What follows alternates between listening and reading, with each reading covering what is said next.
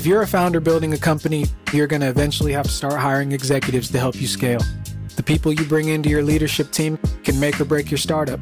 I'm Nigel Robinson with Build Talent, and in each episode, we'll be speaking with a founder or expert as we discuss the art and science of hiring leaders, why it matters, and how you can keep up. Welcome to the Gradients Podcast.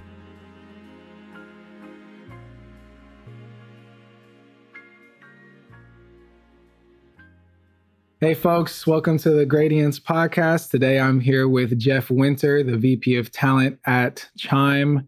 Before this, he had a stint at Rigetti Computing. Before that, he was Director of Technical Recruiting at Thumbtack. And prior to that was the co-founder of Gravity, a search firm that both the co-founders of Build had tours of duty at. And so he is a treasure chest of experiences and I told you so moments out there in his career. So he's going to share some of the game with us today. Thanks for being on, Jeff. Yeah, Nigel, thanks for having me. Pleasure being here. No doubt. So this is not a question that we've typically started with, but you've been in the game for such a long time. What is the most impactful hire that you've ever made, would you say?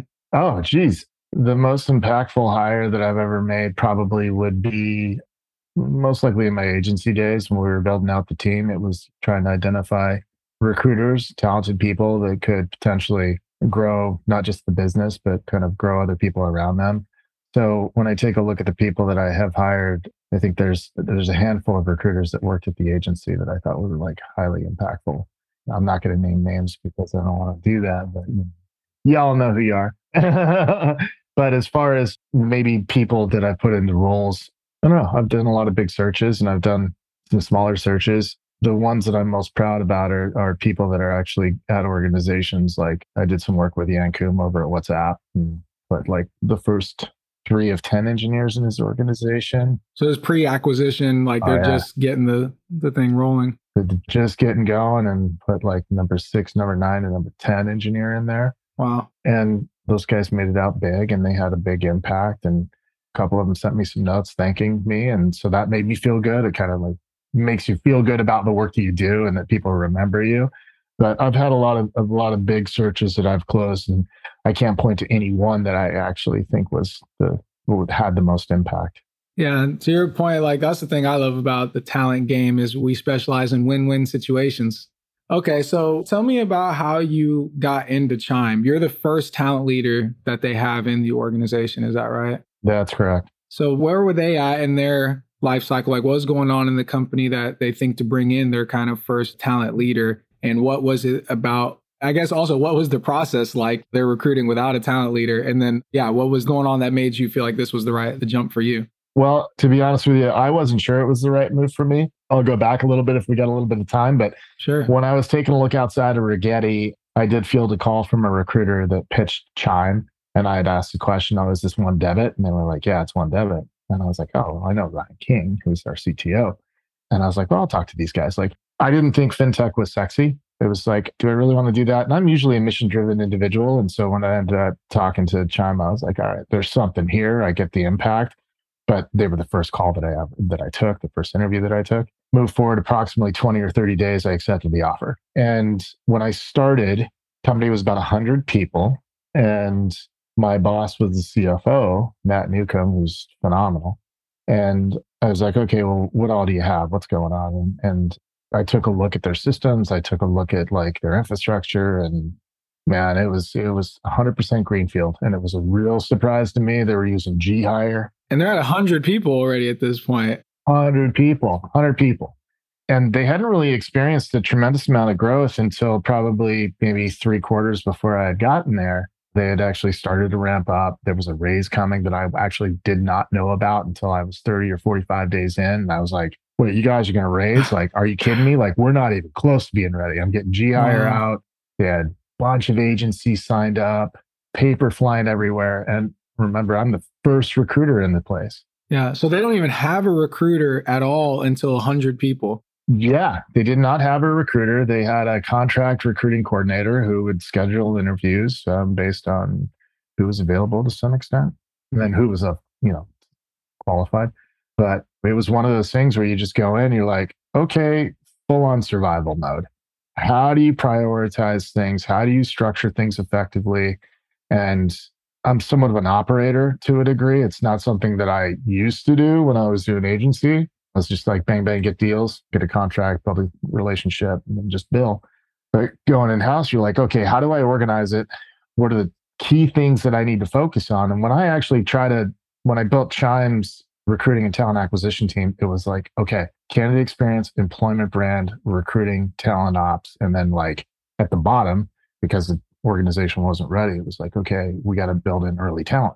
Can you talk us through why that's the priority list? Like why in that order? What's the kind of thinking behind that? Well, if you were to order it, it's probably build a recruiting team and a recruiting coordination team. So talent ops starts to seed itself. But like with the talent ops team and the recruiting coordination team, as you're scheduling interviews, you can actually start building the candidate experience in parallel. Employment brand takes a bit more time to figure out like what you are, what the company is about, how you're going to talk about the mission, how you're going to amplify that. And then of course, what resources you use to channel that out into the world. But those, I guess, the four things: talent ops, recruiting, employment brand, and the candidate experience all have to come together in order to create the function itself. Yeah, those are the pistons of the engine, as it were. Absolutely. And then once you start getting people running through the process and interviewing, then you're tracking the data, you're taking a look at conversions, benchmarks, and all these things. But coming into the company, it was like, all right, what's headcount look like? Finger in the air. It was given headcount numbers. And then it was like, okay, how are you going to map a team? How many people are you going to hire in analytics? How many in engineering? How many data science, machine learning, marketing, et cetera? And then you have to figure out, okay, what's the capacity that people can operate on? Like, do you want your recruiter to do 6 closes in a month for marketing? Do you want them to do 3 in engineering? And you got to work the math back. Because that dictates the skill set of how you think about hiring your team in some sense. Absolutely. Absolutely. And you have to decide if you want to do a generalist or if you want to do specialists. Like technical recruiters, they can pretty much do anything. Product and design recruiters want to typically stay in that realm. They can move over to marketing. There's a little bit of crossover there, but like things that you think about when you start building a team. So what's important to you about those first talent hires? Like, I feel like there are general startup attributes that kind of fit no matter where you're at in the startup stack. But I always think the difference between the best recruiters and the worst recruiters is a massive gap. And some recruiters fit better at different places. Some people require a little more scaffolding than others. Like, how do you think about that when you're building out your team, especially when you have so many competing priorities across the different departments? It's funny when you're putting together a team and you're literally architecting a recruiting team, right? Right. Like you're thinking about the people that they're going to have to interact with. You're going to think about like, okay, I'm again data driven, so I have a vision of like tools that we use, and I want them built, and I want the recruiters and the sourcers to be able to dive in and be curious about that and be able to present that to leaders so they can see conversion rates and time to fill, et cetera. So, but I also like to hustle, right? Like you got to have somebody that hustles. Now, back in the day, I was like, I'll hire agency people, but I'll tell you what, agency people are really freaking hard to manage. Why is that? Tell us about it. Well, you want me to go on that tangent? maybe I'm thinking maybe it's worth stepping back here because we've gotten a little bit of your thinking and how you hit the ground running at Chime, but you were at a totally different place in your career at the time you start Gravity. Like at this point, maybe you'd been recruiting. I see you were at Aerotech as just an account manager, but not necessarily at like the level of operator where it's like, you know what, I'm going to go found my own thing. So yeah, maybe that's worth taking a step back. Want to go back that way? Yeah. Where are you at in your life? What's happening in your life and in your mind when you're like, all right, I'm going to start this thing. And then we can maybe get some of the pain that came along with that. You mean when doing the Gravity thing, starting back then? So I was at Aerotech for all of like 3 or 4 months. Okay. They did not pay well and they ground people. Like you had to be there at a certain time. You had to wear a tie, it's all button up. And it's really just, I was like, I can do this. And I was billing quite a bit, but I didn't like the way that they treated people. I think the guy that actually owns it is the owner of the Ravens. And I got a story about that guy, but I'll save that for a different time. Yeah. But I ended up contacting a buddy of mine and I was like, I actually tracked him down, called his mom's house, left a message, and he was like, yeah, he called me back. He's like, "What are you doing?" I'm like, "I'm recruiting." He's like, "Well, I'm thinking about starting a recruiting firm." And we talked about like what kind of money you can make, right? So 5-year plan. Okay, I can do this. And I ended up moving up to Sun Valley, Idaho, where we started this thing. And it was me and 4 people originally, and then one of the guys left. And then the 3 of us basically built it, got it to 6, and moved everybody out to San Francisco. Now, when you're starting a recruiting business, it's really, really hard. Like you don't have, back in the day, it was 98, everybody had a recruiting business. Like it was done. And you don't got LinkedIn, huh? Yeah, we ain't, no LinkedIn. I think Jigsaw was a thing, Plaxo was a thing, but the job boards, Dice, Hot Jobs, Monster, Career Builder. And if you had passwords, you could run it. Otherwise, it was directories. So maybe TMI, but directories were a thing. And there were people that would go and get these directories, not in my organization, but they'd get these directories from the Ciscos, the Brocades, the Oracles. And then you'd end up thumbing through these directories, and you'd hit up their network engineers and you'd just call their office phone, right? And like leave just smiling and dialing. Dude, 120 calls a day, right? And you do the same thing on the business side. So you'd have a runner, and you'd like, a lot of agency people know this, right? You end up having a runner, a candidate that's actually not available or could be available. But the resume is what you're reading off, and every single call for BD and VPs of engineering would call you back then. Or you get them on a call and they just shuck and jive and they try to punch you over somebody, and you just like stick with them on the phone. So it was really hard to establish yourself. But once you started to get a little bit of traction and you were doing good work, that was the thing. Like that's the thing about agency recruiters. There's so many of them out there, and recruiters in general, as you mentioned. But like, are you ethical? Do you have the hustle? Are you closing the right deals?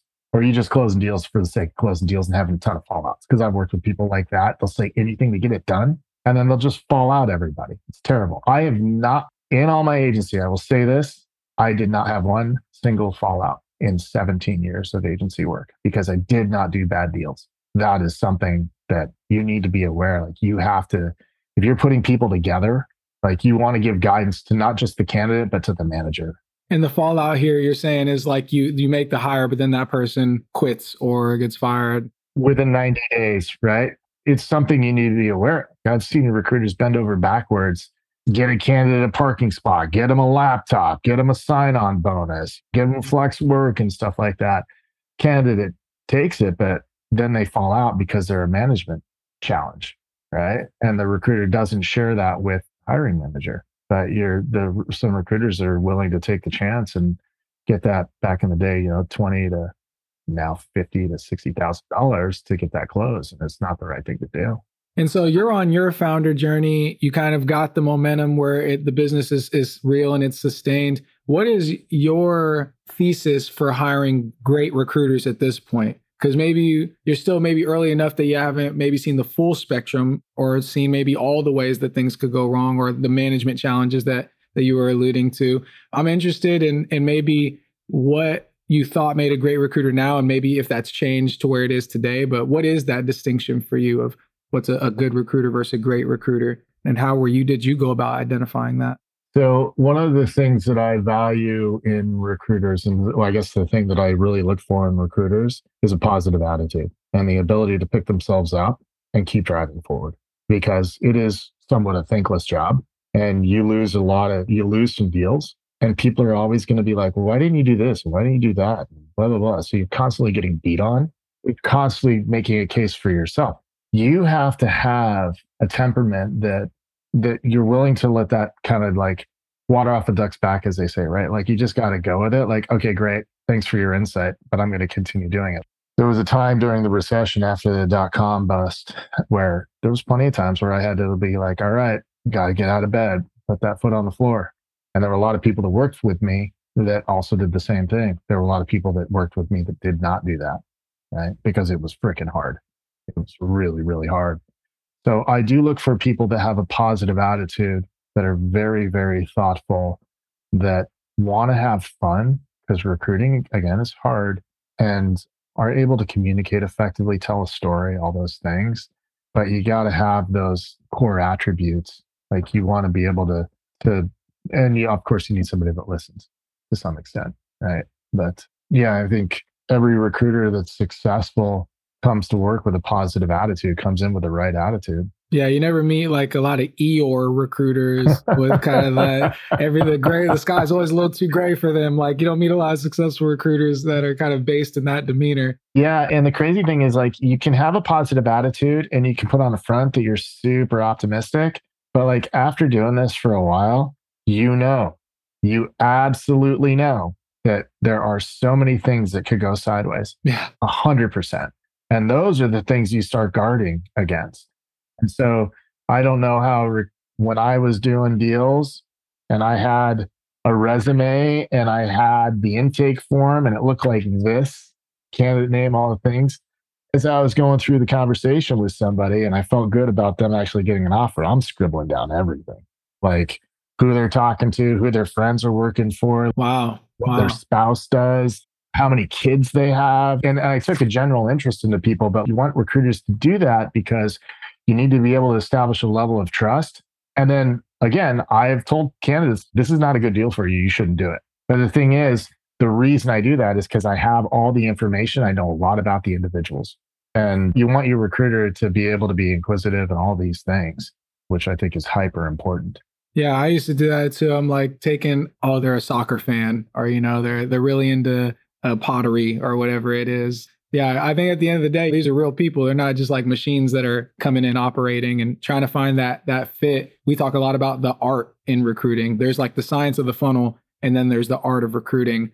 And yeah, there is an art of recruiting. The way you put it is exact, right? There's the art of recruiting, and then there's just the science of recruiting. Yeah. So how do you ramp up on the art? Like, what was maybe your trajectory, or how do you lead your team down that trajectory to kind of instill the art within them? Back in the day, it was really easy because you'd be sitting in a bullpit and you'd be able to bullpen, kind of a war room type deal where you would see everybody interacting and there was a room full of recruiters feeding off of each other and pulling information from each other. Okay, well, I'm dealing with this instance. How do I get the candidate to see XYZ? And I think that being able just to guide people and feed them lines in some cases, or just be able to sit down and tell stories about like the examples that you've had in the past or provide those examples to people, I think has been really, really effective. But I think the art thing is like a lot of it is like, I mean, I don't know if this is like, I don't know if we want to put this in here, but like a lot of the stuff that I learned was just by moving around a bunch. Like my mom moved a lot. And so I went to a bunch of different schools and was constantly having to fit in somehow or make friends and, constantly morphing to the environment. So I guess recruiting's an easy thing for me in that respect because I can pretty much engage with anybody that wants to engage with me. I can talk about pretty much anything. I can also, the thing about recruiting is like a lot of it is cadence and inflection of tone, right? And I think that those are things that I try to get people to understand, specifically around the close, pre-close, and close, because that's where people get a little bit nervous and start to like wig out a little bit. Yeah. Because high stakes, right? And you need to, assuming that the deal's a good deal for both sides, like you want to make sure that everybody has a clear picture and you need to be able to communicate effectively. But I think that my upbringing is different from a lot of people's upbringing, most likely. And so when I got into recruiting, it was relatively easy to engage. And you kind of need to remember in recruiting, it's just another person on the end of the phone. And in agency, it's just another hiring manager and it's just another candidate. You have to get into the mindset like, I've got a lot of autonomy here. I can be whoever I want to be. Like there's nothing, I mean, obviously you don't want to push boundaries and be inappropriate and all those things, but you get to be whoever you want to be. And if people don't like who you are on the business side or on the candidate side, make another call. So I think people just have to have confidence in their abilities is what it comes down to. So, and just understand that the autonomy piece is something that's real and there's always going to be somebody else to call. Yeah, that's a fact. Because we work with a lot of founders like you're at Chime or they're at 100 people before they get a talent person. A lot of times it's a founder who's either a product person or a technical person. Like it's rare you meet a founder who started their career in recruiting. Right. What are the things that have that you've seen them like get wrong at the close, or things, or like easy things to remember, or a way of grounding themselves when it comes to the close? Because we've seen it a lot where, the relationship's going well, you got the emotional momentum, it's actually a good deal. And then, like you're saying, they kind of wig out a little bit at the close. They like not quite sure what to do or how much to push. You mean founders when this goes down? Yeah. They haven't exercised the muscle, right? Like this is new ground for them. They can talk about product, they can solve engineering problems, they can drive marketing efforts, etc. Like it's something that they're familiar with. But yeah, sometimes they freeze or they kind of get caught up and become overly passionate about, and in some cases I've seen it where they're combative. Like, you don't want to take this. Like, what are you talking about? Blah, blah, blah. Like, all right, now you're going the wrong way, right? Like, you got to go back and be thoughtful and just calm yourself down. But I definitely have seen it. I've actually worked with a couple leaders where they want to be involved in the close, right? They actually want to deliver the numbers. They want to be the one to say, yeah, I did that. I closed that person. And good recruiters are going to be like, oh yeah, I'll set it up for you and I'll make it easy as possible.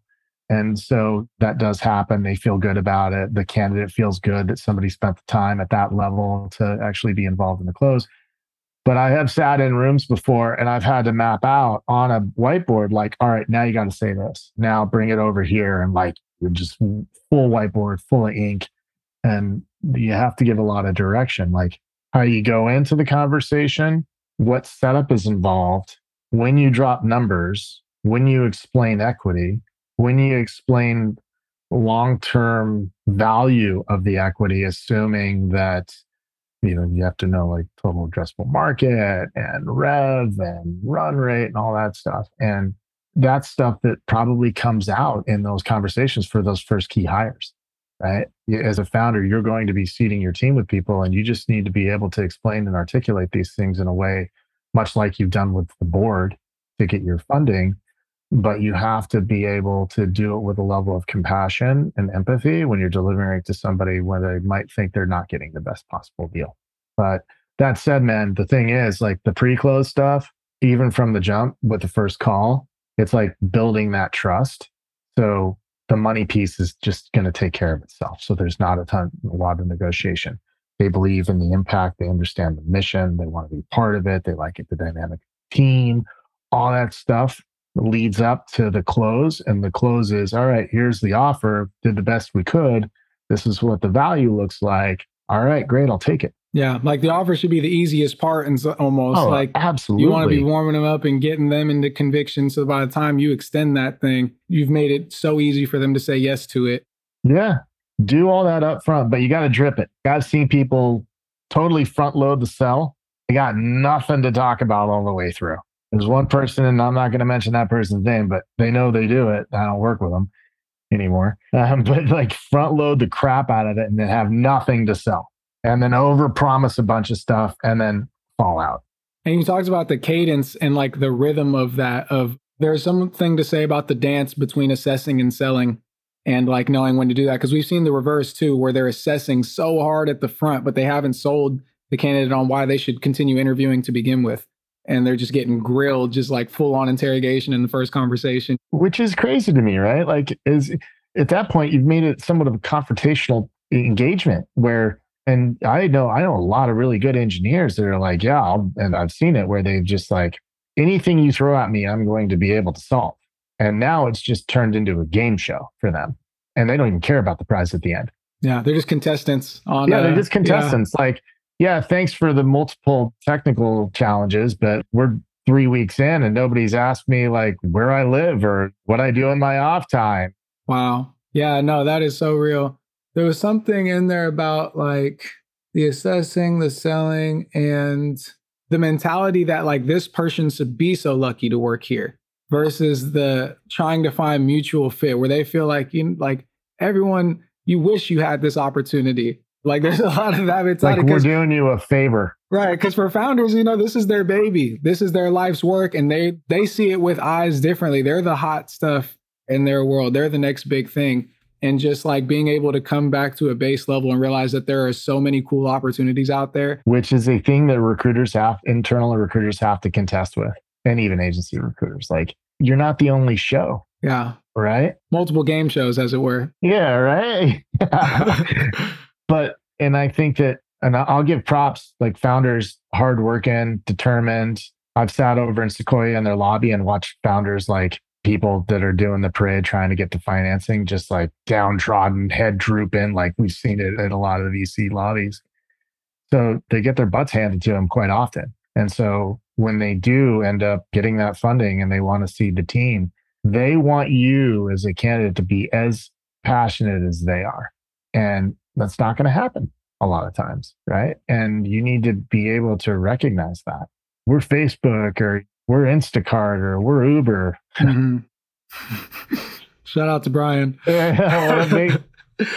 But these founders, they think that they are the only game in town, and it's a good thinking model to have. Do you feel like founders typically make their first talent hire too late? Like, when is the ideal time to bring in your first talent operator? I think it's when you actually secure a good round of funding and you're going to experience some growth, and you need to put a lot more rigor into the infrastructure of recruiting. You get that Series A or B, and these days they're big Series A's and B's, right? Like $30, $50 million or more. You should probably start thinking about a talent leader. And people call them heads of, or you could probably get away with a manager with a focus on technology because you're going to do the bulk of your hiring through engineering or in engineering. But I think that's probably around the time you want to do it. The first big round, basically. The first big round, but you should probably start having conversations with leaders before you secure it. If there's the high probability you're going to get it, you're probably going to start running. You're going to have to run, like VCs are going to push you to run, right? Because you're going to have a plan. You're going to say, this is how quickly we're going to grow. This is how we see revenue increasing. And I mean, that's whole part of the whole parade. And then, but yeah, what I have seen in the past is that smaller companies use agencies, or they'll use a single recruiter, or they'll outsource sourcing and stuff like that. That is very difficult, in my view, to continue to scale with the outsourced or RPO model. What's your thinking there when you think about the downsides or the difficulties of scale when you're using kind of third-party leverage? Sometimes it's hard to control quality. You don't have the ability to have one-on-ones with people oftentimes, or an account manager or something like that, right? I've had to have conversations with big staffing firms like, you better start treating your contractors better. Otherwise, we're not going to use you anymore because we're getting rung up because you guys are not treating well. But I think that there's an issue with the quality control. And quite frankly, aside from that, there's the cost, which is big or can be big. And then there's sometimes a lack of communication or calibration between what the business needs or what a department needs and what the team is actually focused on. I personally like to build things internally because it creates a lot of development opportunities professionally for people. And you're always going to have healthy churn. So you want people to continue working their way up to the higher levels or going the paths that they want to go. And then having internal people allows you to build out that employment brand or the talent operations and the candidate experience, right? Like you can use them for projects, which of course is part of the development opportunity for them. And you can get away with smaller teams to begin with. I think my third month at Chime, my team was probably like 8 people. Okay, that's decent. Servicing an org of 100 or probably a little over 100 at this point. With headcount asks, it was like 70, which wasn't a huge ask. The majority of them. Was that in a year? That in a quarter? What is that was actually in a year, and we went north of that because we had limited interviewers. It was a little bit more difficult, but we solved the interview problem and we went north of that. Yeah, 8 people hiring 70 in a year. I was punching above the weight class, I think. Are you typically looking for recruiters that are coming out of startups, or like the management element that you were mentioning?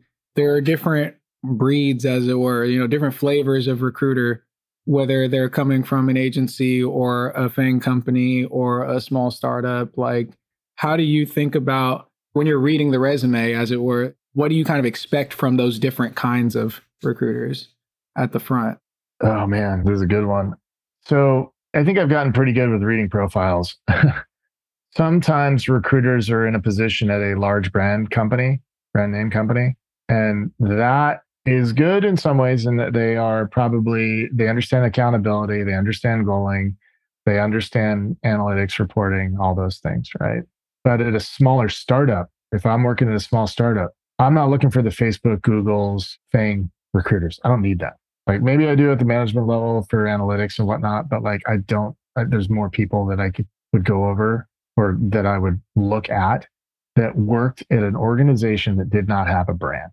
If you've got a brand and you're working at a company with a brand, your job's easy. Hey, it's Facebook. Come talk to us. Okay, easy. Like I'm talking back in the day when, let's call it 2007, when they were starting to cook. But give me a recruiter that had a really tough sell. Can you imagine being a recruiter at a recruiting tools company?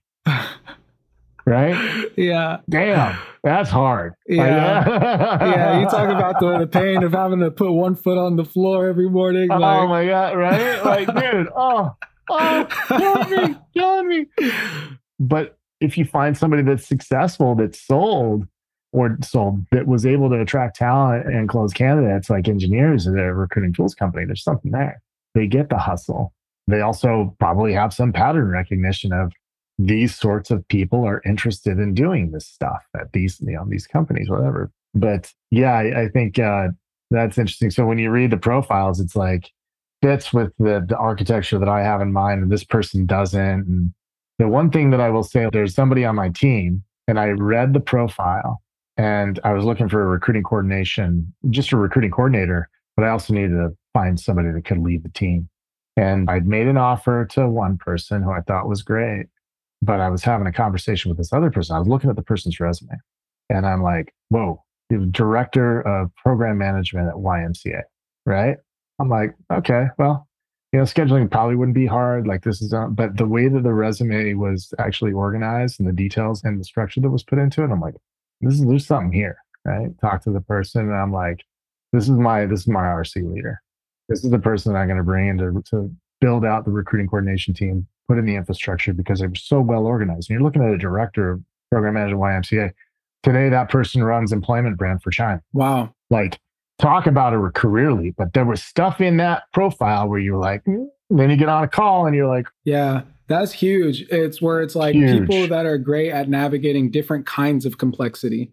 And I was thinking about this the other day of one of the main biases I look for when I'm working with a founder is like, do they screen out or do they screen in? Right. And this idea of like, someone would have seen director of program management at YMCA and been like, not a fit immediately. Doesn't come from my world. Doesn't have titles I recognize. Not a fit. Yeah. YMCA, you're already biased. Yeah. Right. Yeah. And so I think about that of what are the reasons why this could work? What are the skills or the things that would translate? And then what is left to learn? And then how quickly do I think they could learn that? That's really interesting. So it sounds like you're a screen in person where I am find a reason to say yes. Right. And then it's a reminder to recruiters, and I guess this would be appropriate for founders too, is like, find a reason to say yes. And if you're on the cusp, make a phone call. Yeah. Profiles don't say everything. Yeah. And you need to be conscious of your unconscious bias. You need to be aware that the way you read things is the experiences that you've had with people from those organizations, or what you know about the founders, or the brand, or what have you. You can't let that feed into your thoughts when you're reading a profile.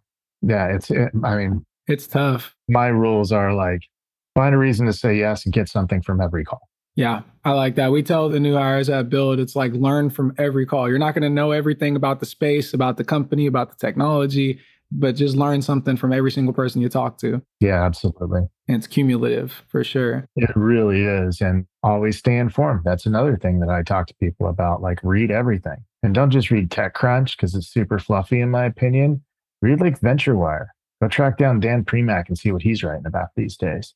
Even Afrotech has a newsletter that goes out that has really interesting things that people just don't pay attention to, because they do go back to the TechCrunch and things. But the thing is, if you read and you stay knowledgeable about the industry and where the investments are going, and like what sectors are hot, which VCs are actually active, you can bring that into the conversation with candidates or with founders, and you can have very thoughtful, intelligent conversations about the industry as a whole. Because when you take a look at the industry, man, I know we're not getting away from the recruiting stuff, but like, there's so much history. There's so many things that I've seen or been part of or just, observed for the last, 24 years or something, where I'm like, wow, yeah, I remember when that person was doing this. I remember when next door was something before it was next door.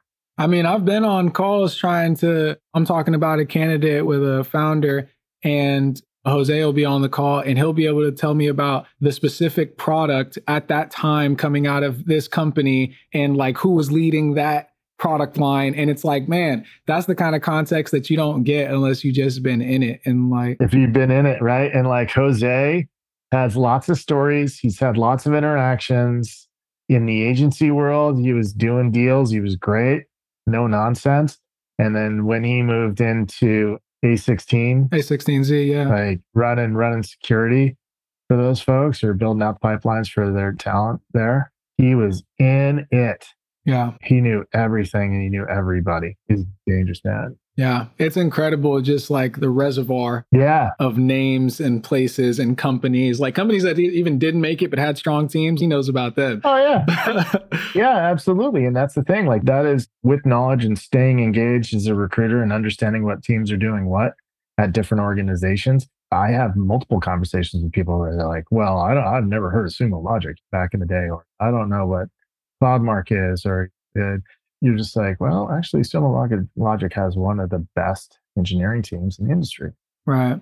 How do you think about that from a seniority thing in hiring your talent team, or how founders maybe should think about the first talent leader? Because there's obviously the name brand, like, do they have the hustle? Have they worked at no name? Have they sold things that didn't have brand strength, or do they have the domain expertise? But then, like we're talking about, there is something to be said for how long have you been around the space? There is something to be said. Is there a certain threshold there, or how should founders weigh that element against kind of the overall picture? Well, you're talking about the networking ability, right? Like how well are they networked or who do they know? I think that there has to be some level of tenure and knowledge and obviously networking that a recruiter has done. But that's only part of it. You also need to be able to find somebody that has the ability to just approach people completely unafraid with an engaging message just to continue building out their network and get the right people on the phone.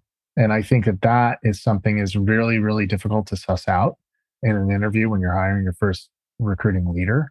You know, the writing skills, the creativity, those are the things that, I mean, obviously you can say, hey, send me a message, test them and have them send out a sourcing message. That's interesting. You know, and that's something that I still do. Like I still source. Yeah. Jose is very adamant. Brian too. Like if you're not a sourcer, you're not a full recruiter almost. You're not. Yeah. You don't. And the thing is, like, that's the other thing about recruiting leaders. If there's a problem inside your organization and you're getting feedback that you're not closing or you're not getting the right quality of candidates, or you're trying to maybe go out into a different region in the United States, but you're not getting the engagements, like, all right, I'm going to dive in. I'll send my own sourcing messages. I'm going to take a look at my reply rates. Right. And then when it starts working, assuming it starts working, I'll be like, hey, listen, these are all the things that I'm doing. You guys probably need to emulate this, mirror it. Yeah. But you're not so high in the hierarchy that you're not willing to test and dive in. And absolutely. You got to dive in, man. But that's the other thing is like recruiting leaders. And I think just people in general in jobs, never ask somebody to do the job that you wouldn't do yourself. That's it. Yeah. And I think that there are a lot of people there that would say, no, that's why you hire people to do it. Like, sure, but I challenge you to do it. Let me see you do it. Yeah. All right. That's what I thought. Well, yeah. Thing, you know. Well, look, you gave us almost an hour of your time. I've been keeping you and I appreciate it. Just some closing questions. What are some things that are on the horizon for Chime that you're really excited about? You've obviously way past the 100 mark. Your talent team is much bigger than that 8 at this point. What are the things that are on the horizon that you're feeling good about? I feel really, really good about the direction of the organization. Chime is entering a new chapter. Company just we had our 10-year anniversary last Friday. Wow. And 3.5 years, we've gone from 100 to about 1,500 people. And so there's a lot with that growth, it's a great number. Awesome. But there's a lot of cleanup and efficiencies that we need to sort through and reestablish ourselves as a long-running business. And I love where the company is going. I think that the members are accepting. I'm not going to talk to revenue or anything like that, but like we're in a really good path. And I think that we brought in some seasoned leaders that are really going to make this organization a household name. And that's exciting. that's exciting. We'll see what happens in the next year or so. Yeah, it's not easy. Congrats, by the way. Oh, yeah, thank you. It's definitely been interesting to say the least. But yeah, kind of get Chime in a good spot. We'll see what the next thing is for me. But maybe I'll go back to agency. Maybe I'll be working with you, man. That'd be tight. We welcome Jeff Winter in the house. Hefe. I just want Jose and Brian to do my performance reviews on the regular. Yeah. Okay. And then final question. People in the startup world, whether it's fellow talent operators or founders, people that you think super highly of that you'd like to publicly give some flowers to? Oh, man, the flower thing. I've been watching the podcast. That's I see. We're all about spreading the love here. So I'm pausing as long as Birnbaum was pausing. Right? I was about to say, you're going to give it back to Matt and the other acquired taste? I'll give it to Matt, but like, yeah, Matt's legit. Matt Birnbaum is awesome. He's a good dude. I can't stand the fact that he wears flip-flops in the office. So it drives me insane, man. Like, get your feet off the desk. But outside of Matt, there's a guy who is so insanely smart and good in recruiting. He's just dangerous. A guy named John Delaney, who works for Greylock. He's a longtime friend. I knew him before I even started recruiting, but he's just a very, very dangerous and respected technology recruiter. So yeah, I love that guy. Interesting. And what's his edge? What's his superpower? So he knows tech in and out. He knows hit rates. He knows everything. And the thing is, that kid wakes up I say kid, he's probably like 51 now, I think. But he wakes up every morning and he reads analyst reports, and he'll read it on the companies and spaces that he's involved in, but he'll also read on the competitors. I've invited him into Thumbtack to talk to members of my team back in the day, because he lives in Utah, and Thumbtack had an office out there. And I'm like, give me a rundown. How would you sell against Thumbtack? And he was just like, had it off the top. He was like, I don't even need no prep time. Oh man, immediately. And he full on went into category management, the pricing model. Like, he knew all this stuff, and things that he didn't know, he had made strong assumptions about and was pretty spot on. Yeah. Informed assumptions. Yeah. Unbelievably informed. The guy's so good. I don't know if I say it, but there are people that want to talk to him that are technologists where he's like, no, like he'll say no to people. Yeah. He already knows. He knows everything already. You know? He knows that, like, yeah, man, he's doing something for Reid Hoffman. And, oh man, what's wrong with me? The gentleman that started Android. I forgot his name. We were just talking about this guy too. I want to say like Andrew or something, but yeah. I don't know what my phone is. Anyway, yeah, he's working directly with those guys, and I don't know. He just knows too much, man. Yeah. No, that's it. That is a dangerous man. Yeah. With that much knowledge, for sure. Shout out to John Delaney. Maybe we can get him on the pod. Yeah, if you can. Yeah, maybe he'll say yes to us. He breaks it down. He's real. Yeah, no, that's amazing. Shout out to John. But yeah, I appreciate all the time, Jeff. I know that there's undoubtedly more treasure in there that we weren't able to dig to, but really glad we got a chance to sit down, and thank you again for coming on. Yeah, thank you. No doubt. All right. Cheers. All right. Later, man. The Gradients is brought to you by Build Talent. To find out more about us, head to buildtalent.io and make sure to search for The Gradients in Apple Podcasts, Google Podcasts, Spotify, or anywhere else podcasts are found. Click follow so you don't miss out on any future episodes. And on behalf of everyone here at Build, thanks for listening.